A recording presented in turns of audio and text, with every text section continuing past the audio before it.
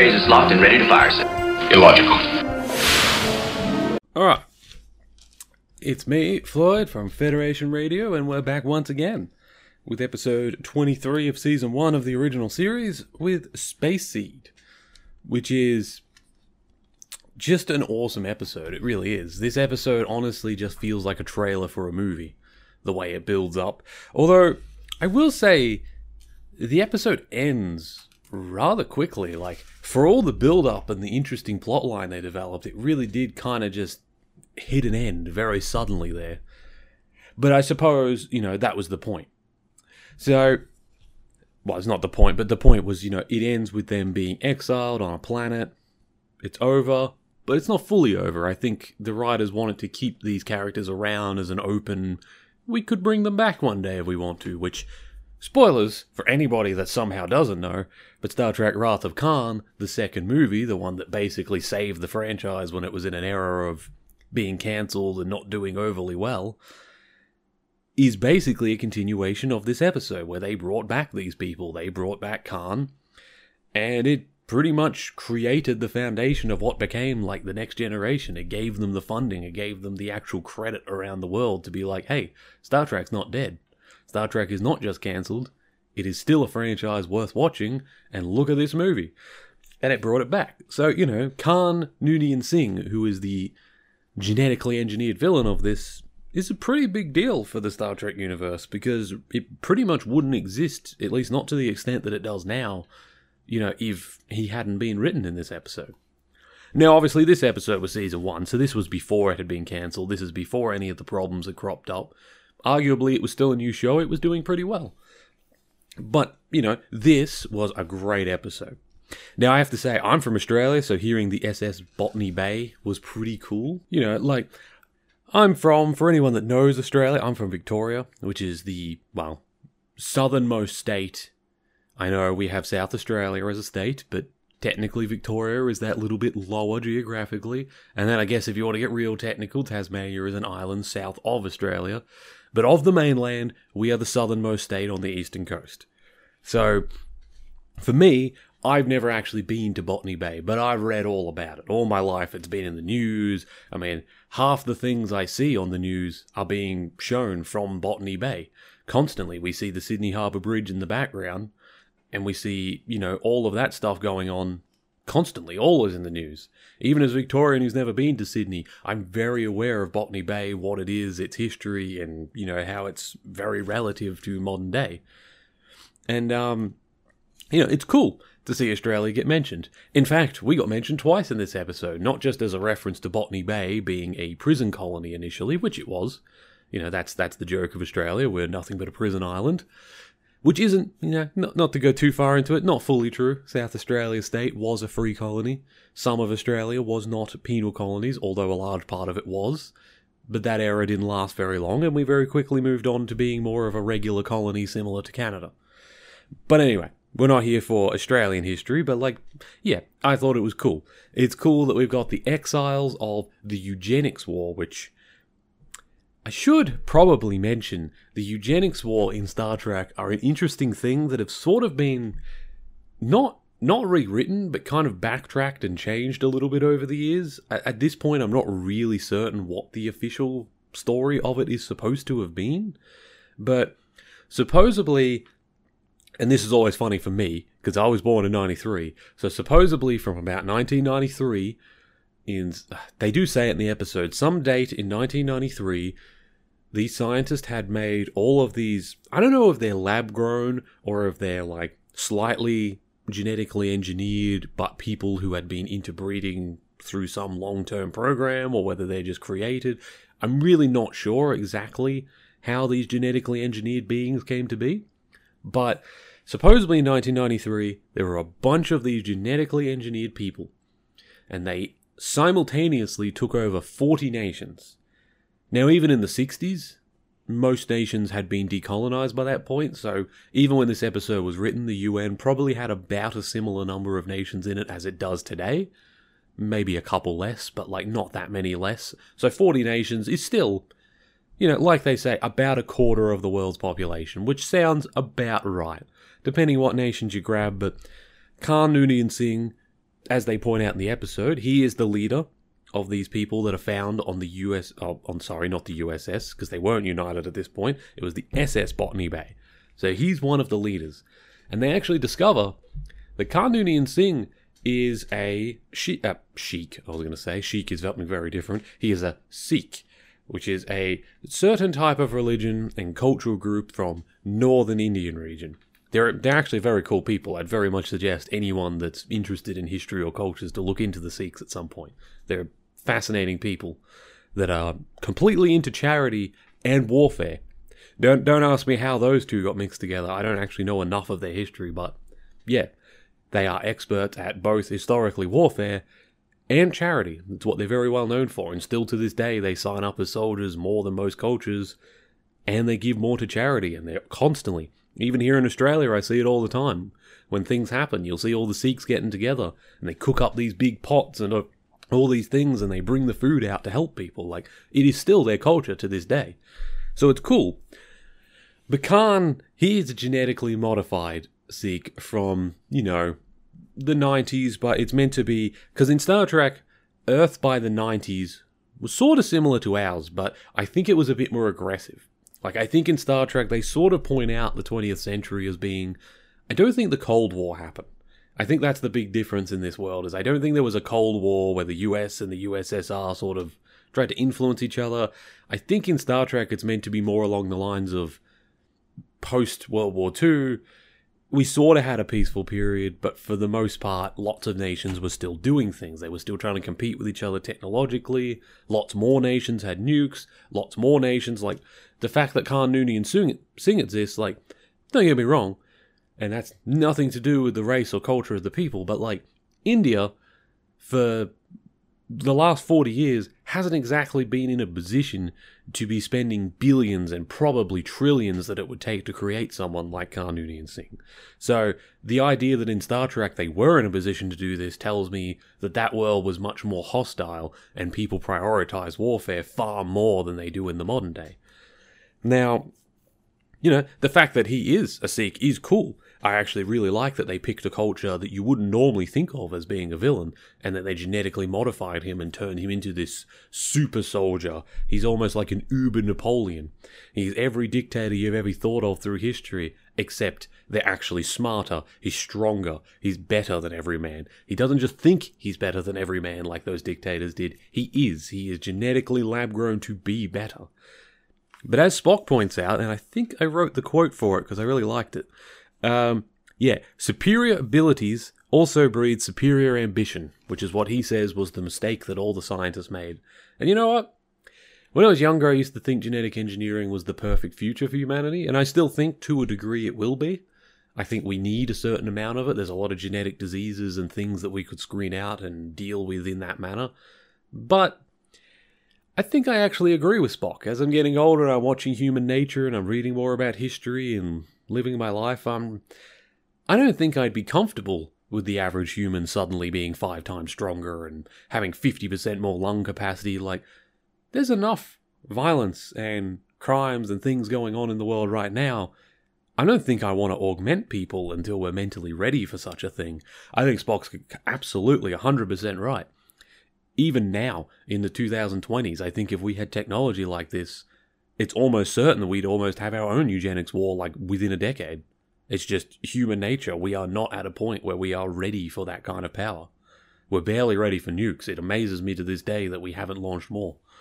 Which I should say, in Star Trek, they do, because that's what I was saying, was that was the big separation point, was the world was more hostile, people were trying to compete more, you had more nations with nuclear weapons, and then you had the eugenics wars, where it seems like 40 nations got taken over by these, eugenic programs, people like Karnoonian Singh, these people that had been bred for war and bred for leadership, and were just better at it, and they all cooed their leadership and took over.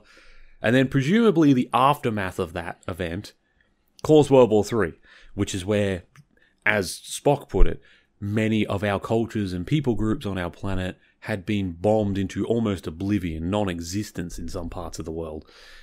And then we had to recover from that, which is, I think, when the Vulcans land and when they start helping us, because we're at a point where we've just about bombed ourselves back into the Dark Ages. some of us were looking to get better, and some of us were still trying to compete. But then the Vulcans came and showed that all of our internal squabblings were stupid, and showed us a better way to be, which I like. I like that in Star Trek that's the thing. I live in hope that maybe when we meet aliens, they might be more like the Vulcans than, well, what most Hollywood movies dictate them to be. And also, you know, what a lot of Star Trek species are. I mean, imagine how different Star Trek would be if the Klingons had been the first people to land on Earth, and how different humans would be. Or the Cardassians. God, that would be horrible. But anyway. So yeah, that's the big divergence point for Star Trek, is that war. Because that war made us go, we were more violent till the 90s, and then through that violence, we basically traumatized ourselves into being peaceful, and then the Vulcans helped us to be more peaceful and to stay that way. But Khan, Noonien, and Singh escaped.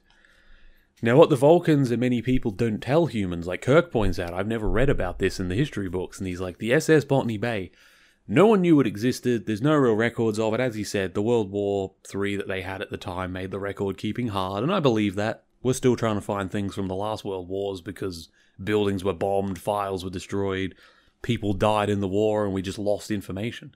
Occasionally you still see videos of people accidentally discovering hidden bunkers with all sorts of stuff in it all around the world. That's 100% believable that something like a starship, if you had the technology like this, could just go missing, and for 2 centuries humanity wouldn't even know it existed. That is a very believable story. And Khan was one of the big dictators. They say he ruled over a quarter of the world, and then at some point, he went missing. Now, it was presumed that he died, probably in nuclear explosions. I'm going to go ahead and guess that war went nuclear, and people just went on assuming that he died. Kind of like, and I don't mean to divert again, but kind of like Hitler. To this day, there's so many theories about what happened to the man, because we don't actually know. We never found his body. We found a finger. Some people believe the Soviets got him. Some people believe they tortured him and never told anyone. I used to think that, but at this point I'm like, I don't know. I feel like during the fall of the Soviet Union, something would have popped up. Maybe I'm wrong. Maybe they did get him and we just never found out. But some people believe he went to Argentina. Most people believe he just killed himself in the bunker, and for whatever reason his body went missing. That could also be true. It's not like there weren't more than enough people in Germany that wanted to tear his body apart, so... But, I'm just pointing out the fact that, sometimes evil people like that do go missing, and their end does become a mystery. And no matter how much time goes by, sometimes they're never solved. And if someone like Hitler, who in the modern day is still quite an important figure from our recent past that everyone knows about, people have differing opinions on him and his ideals, but everyone knows about him everywhere. You could go into the middle of China and they would still probably tell you that they know who Hitler is. He is a big figure. He shaped a lot of our modern century, either through trying to be different to him, trying to never become like him again. And some people, their entire cultures have basically been shaped by resisting him. Look at France and Poland today. Their entire mindset and the way they do things, I would argue, is still largely based on how they were treated by Hitler and his people. Poland is basically a traumatized state today. It has one of the largest militaries in Europe because it never again wants to be put through what it was put through during his reign. And Khan is a similar type of figure, where I feel like a lot of people around all sorts of colonies of Earth, even in Star Trek, 2 centuries later, probably know the name Khan, Noonien, and Singh. He's probably one of those dictators of history that is taught in the history books. That they're taught about, never be like this man. This is why we don't do genetic engineering, because people like him are born. So, he's born. He's a scary thing. And I just find this whole concept, this whole episode brings up so many interesting questions about humanity and certain technologies like eugenics that we have explored in the past. Because in the past, and still in the 60s, it was a fairly popular thing. Now, it kind of went away. I don't really know exactly when or why it became more controversial. I understand the ways it was used in the past were controversial. Obviously, nobody wants to bring back the, Nazi eugenics where they're just outright killing cultural groups. But I feel like there's a middle ground where it is a technology that could be used to help many people. I'll go ahead and say myself, I've mentioned before, I am autistic. They don't to this day know exactly what causes autism, but maybe through eugenics programs, they might have been able to find a way so that I didn't have to grow up with it. It's not like I would have to go to a lab and be experimented on, just maybe if it wasn't such a controversial science, by the mid-90s, it would have been available to have been screened for it. There's a lot of things like that today I feel like it could do a lot of good. But every time you bring up eugenics, everyone goes, oh, no, evil.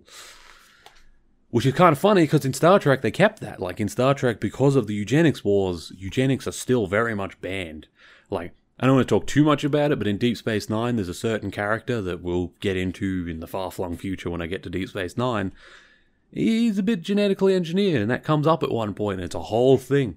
He almost has to go see a judicial board, and like even in the 24th century by that point. So we're now, nearly 3-4 centuries removed from the initial eugenics crimes, and humanity is still at the point of like, oh no, I don't care how good a doctor you are, we're putting you on trial, because it's still such a feared topic. And I kind of feel like that's how it is in the modern world, although I will say in the last few years I have seen some stuff about it starting to crop up again. I don't know whether it'll lead anywhere or get any serious funding, but it does seem that it's coming back around in conversation. So I'm hopeful that the good side of it might come through. I'm also a little scared that the Carnooney and Sings of the world may also be augmented. But anyway, so this story, they find the SS Botany Bay, which is a penal ship basically. The interesting thing about the ship is they never actually determine where it was headed or what it was doing, because Khan refuses to answer any questions about where he was taking his people or why he fled the Earth. Now, I have to assume he fled because he was losing the war and he saw his only option for eventually shaping humanity into the ideal he wanted was to get as many genetically engineered people as he could, his followers, onto a ship and probably go to another planet where he was probably hoping to, build a society that could breed more people like them from their genetic stock and then slowly grow and eventually maybe come back to Earth. But I don't know where. I don't know where he was headed. Like they say, the ship that he's on, it's interplanetary, not interstar. This is a slow goddamn ship.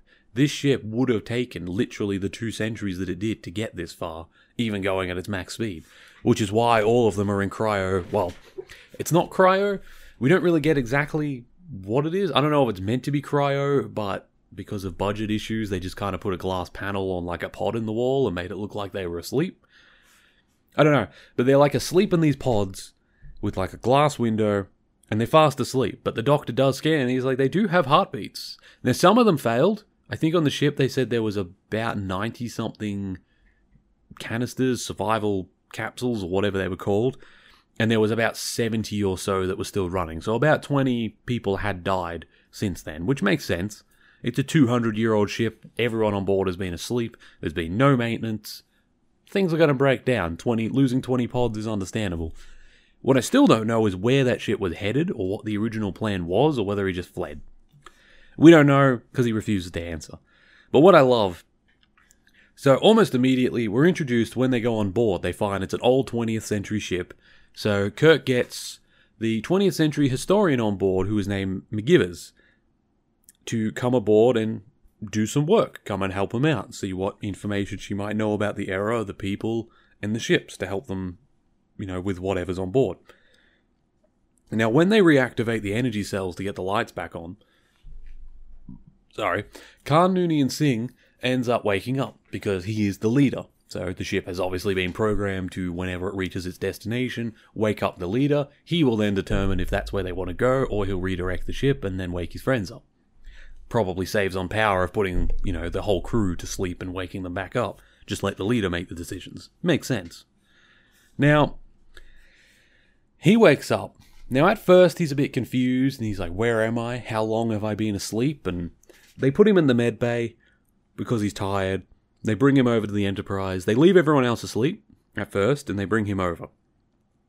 Now, they're very confused at first. They don't know what to do, but Dr. McCoy goes over him and he determines, like I said before, all the things. He's a genetically engineered human. He is healthier than you would expect.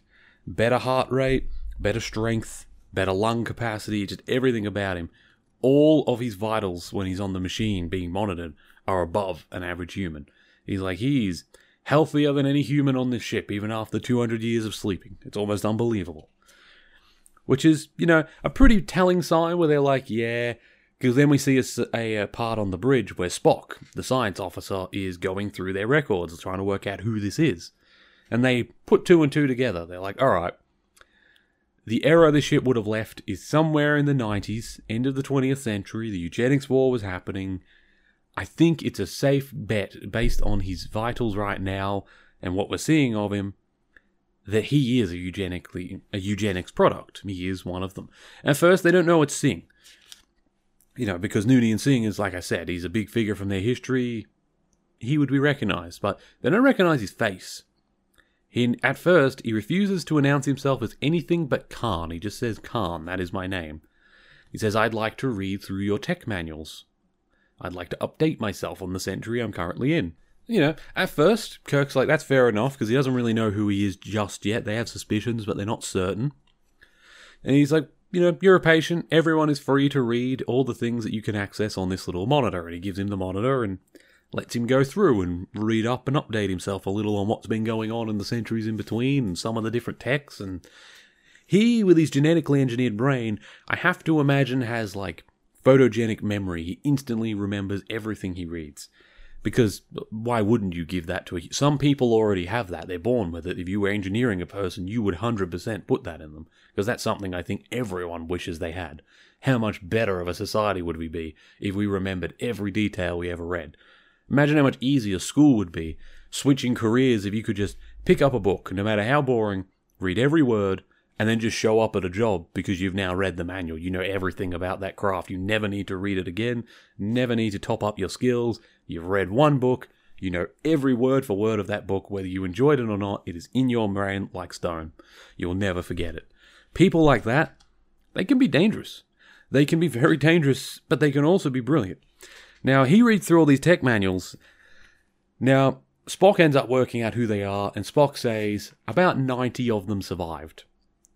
And Kirk's surprised because he's never read about that, and he basically says, would you tell a traumatized, bombed-out population who was already fearful that there could be 90 supermen out there that could return at any point? And that's a good point. From the Vulcan point of view, I probably wouldn't have told humans either. Both to protect them from their own fear from doing something stupid and ending up more militarized to try and defend themselves from the eternal threat of these people who may never come back. But also because there's probably portions of the population at that point that still would have been eager for their return. You may have had scientists trying to engineer new troops to help them when they returned. You may have had people trying to run nations in a way waiting for their return. By keeping it a secret, the Vulcans kind of allowed humanity to just see it as the past and not worry about it too much and move forward, which I think was a good idea. But I do feel like after 200 years, it probably should have been mentioned. Probably during the founding of the Federation would have been a good point to be like, oh, by the way, I doubt it'll ever come up, but 100 years ago, there were 90 engineered soldiers who went missing. This is the little we know about them. And let humanity do what it will with that. By that point, we were established and it was different. But that's the Vulcans. They, logically, what's the point, so they don't tell you things. Now, Khan starts off pretty cool. He comes in, you get the feeling that he's being very manipulative very quickly, like he refuses to give more than just the name Khan. He won't give his full name. He won't say what his ambitions are or where he stood back in the day or where he came from. And whenever he's prodded too much or asked questions or Kirk starts getting suspicious, he fakes a headache. Starts saying, oof, I'm feeling exhausted. I feel I must rest. And plays on the fact that he's been asleep for so long and plays on people's sympathies, and they're like, all right, we'll finish this later. And he keeps doing it. And it's very obvious, and I think Kirk was starting to find it obvious after the first few times as well, that this guy's messing with him. He's prodding him. He's getting information without giving any. This man is still a warlord. He is still prodding you for weaknesses and any info he can use. And that proves to be true. He basically brings in McGivers, the 20th century historian who apparently has a bit of a fascination with dictators. One of these women that seems to like abusive men, or not just dominant, but very abusive men, because he basically squeezes her hand so hard that she has to kneel to the ground. It must hurt a lot. He must be nearly breaking her hand. And then after that, he says, will you stay? Because he lets go, and she basically just says yes. I don't know if she's scared of him or she's just so infatuated with him for whatever reason that she wants to, but she says yes, and she helps him. And together, they manage to break out of his quarters, get on the transporter and go to the SS Botany Bay, and wake up all of his people, who Kirk, up till this point, had been towing the ship towards a starbase. He didn't want to wake them up. especially once the suspicions of who they were became apparent, because then he realized he only has a crew of like a couple hundred people. He can't afford to have 70 supermen suddenly on the ship because he won't be able to stop them. Honestly, I don't know if he would have been able to stop them on a starbase, but I agree with him. I would rather go to a starbase than open it up on my ship. But doesn't work. Khan escapes. He gets his people. Kirk works out what's going on, but it's too late. By the time security calls him to say that their guard at the front of Khan's door has been knocked out and Khan's escaped, it's too late. They're awake, and not only are they awake, he has read all the tech manuals about the ship. He now knows how it works with his photogenic memory. He has come back with his people and locked down the ship. He's locked down the bridge, and he's turned off life support. Kirk and everyone on the bridge eventually they're knocked out because they run out of air. They start suffocating and they hit unconscious. Now, we don't get to see it, but at some point after Kirk falls unconscious, Khan and the others must come up, reset the life support, and drag them down.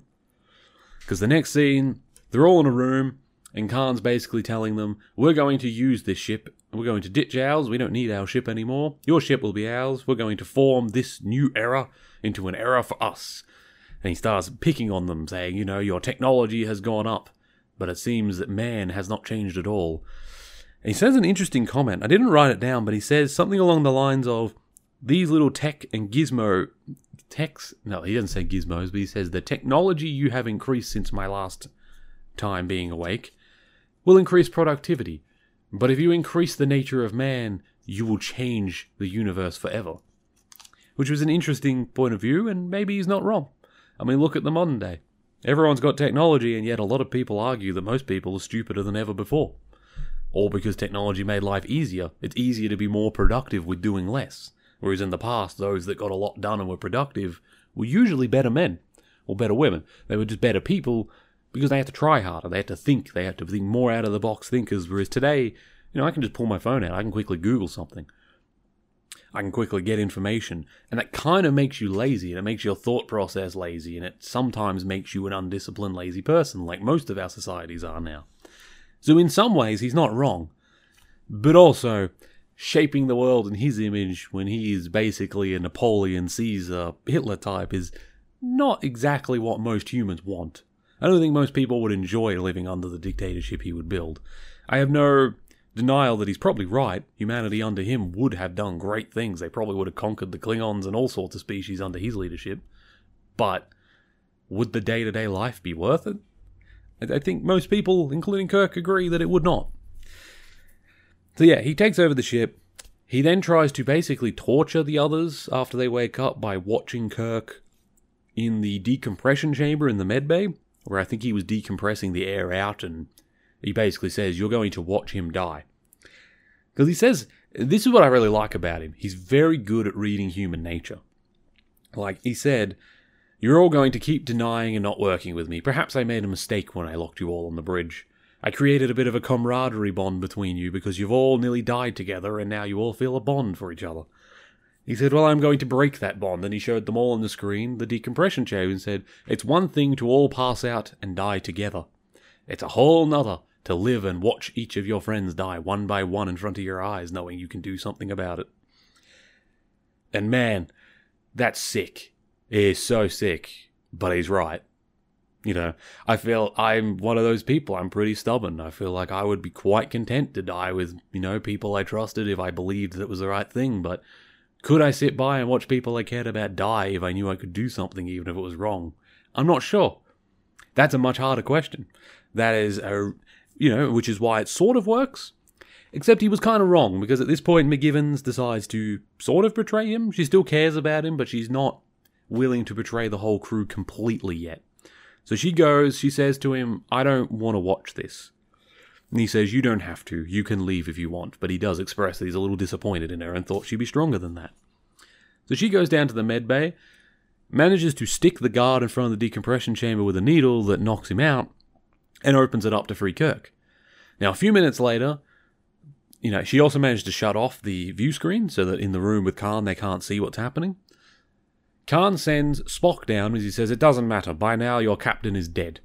And Uhura and everyone has very noticeable reactions to this. Everyone's pretty upset that they believe Kirk's just been murdered. And he says, next up is Mr. Spock, and he sends another one of his guys down there with Spock. Except Spock passes towards the decompression chamber, and as he passes the wall, he kind of in the corner of his eye sees Kirk standing there with his gun ready, or with his phaser, and he managed to, in a very Vulcan way, just act casually, keeps walking forward, and then the second the genetically engineered guy walks past, Kirk attacks him, Spock turns around without even hesitating, knocks him out with the Vulcan death grip. The two of them then try and take back the ship. Spock goes to try and activate the, what was it called? Neural gas that apparently is fitted, like anti-intruder stuff on the ship, to knock all of Khan's people out unconscious. Except Khan. Khan worked out what was happening, or what they were doing when he lost contact with his people down there, quickly ran down to the engineering area where he knew they'd go, and has a pretty damn cool fight with Kirk, actually. Kirk's like jump kicking him in the chest, but it's pretty obvious that Khan physically outstrips Kirk. Like, we've seen Kirk's a good soldier. He knows how to fight. He's very well trained in hand-to-hand combat. Khan's just better. He's got, more going for him. More strength, more capacity for everything. But Kirk, I guess experience kind of trumps it, because Kirk manages to, after fighting him for a while and throwing his whole body at him and doing momentum attacks and things that you wouldn't normally do, but things he knows he has to do because of how much superior his enemy is, he then grabs a metal pipe, and while Khan's trying to basically set the ship to self-destruct if Kirk doesn't stop what he's doing, Kirk beats him over the back over and over and over with this metal pipe, and then turns off the self-destruct. At this point, we've won. Khan is unconscious. All of his people are unconscious now because Spock has succeeded in the gas going down. And then we get the cool little ending where Kirk basically, there's a little tribunal. They're all like in their fancy clothes. I have to presume that the people of Khan are still unconscious, except Khan, or they're at least in cages or something. They've definitely been locked up again. And Kirk basically says that he forgives them of all crimes. He's not going to charge them with anything. However, he is going to send them on exile. And this is what's funny. He mentions Australia again. He says, "This time, I'm going to drop the crew of the Botany Bay onto a planet. It's a bit of a savage planet by regular standards, but it is habitable. Nobody lives there currently. Do you think you could tame it?" And he looks at Khan Singh. And the Khan just kind of smiles and says, "You've beaten me this time. But yes, we will calm this world. We will tame it. We will make it our own. And you will hear from us again." And then he gives McGivers, the 20th century girl, because remember, she's a human. She's not genetically engineered. She's just one of the crew that decided to betray them.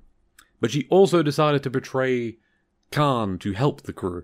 So Kirk says, "I can either offer you an official reprimand on your record and a dismissal from duty, or I can put you in exile with them. I will make the choice yours." And she chooses to go with them.